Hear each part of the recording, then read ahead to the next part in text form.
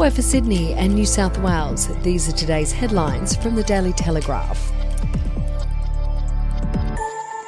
The Daily Telegraph has delivered the ultimate footy list, the NRL MVP Index. The index is the ultimate ranking system used to rate every player in the competition from first to last, club by club, position by position. The Daily Telegraph has ranked the players by their positions, hookers, bench, edge forwards and middle forwards. Comparing players from different positions is a difficult task. How do you rank the work rate of a back rower against the brilliance of a centre and the football IQ of a halfback? Developed by the statistical experts at Fox Sports Lab, the MVP Index achieves that by measuring players who played 5 or more games using a number of factors around statistics and data. If you'd like to read more on that story today, take out a subscription from the Daily Telegraph at dailytelegraph.com.au or download the app from your app store. A Sydney woman says she feels like she dodged a bullet when she agreed to chat to Melissa Caddick over finances, but stopped short over the handling over money.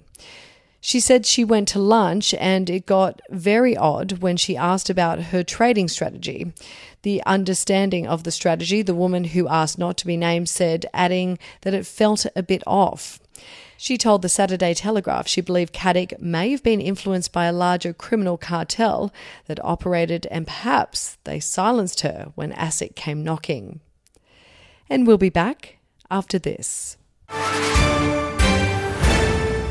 News doesn't have to be boring. The Brits have given Prince Harry a new nickname after yet another tell-all interview. Oh God, is it the Ginger Whinger? Let the team at news.com.au get you up to speed each day with their podcast, From the Newsroom. A couple were busted joining the Mile High Club. Well, I guess they can't fly Virgin anymore. Politics, sport, red carpets, royals. Get all the goss in just a few minutes. Follow From the Newsroom wherever you get your podcast from. Well, just a few months since he came out and Hugh Sheridan has revealed the amazing man he's fallen in love with and who he now shares his Sydney home. The TV stage and screen star has confirmed he's in a relationship with Sydney banker Kurt Roberts after he first locked eyes and fell hard at a Sydney party. Initially opting to keep the burgeoning romance quiet, Sheridan says he is finally ready to open up about his new love, his first publicly gay relationship, and his first romance in 4 years.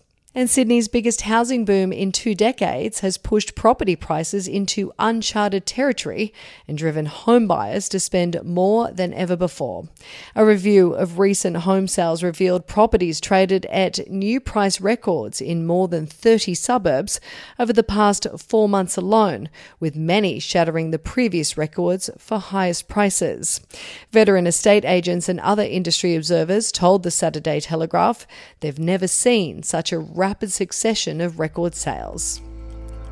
And that is your headlines from the Daily Telegraph. For updates and breaking news throughout the day, take out a subscription at dailytelegraph.com.au. We'll have another update for you tomorrow.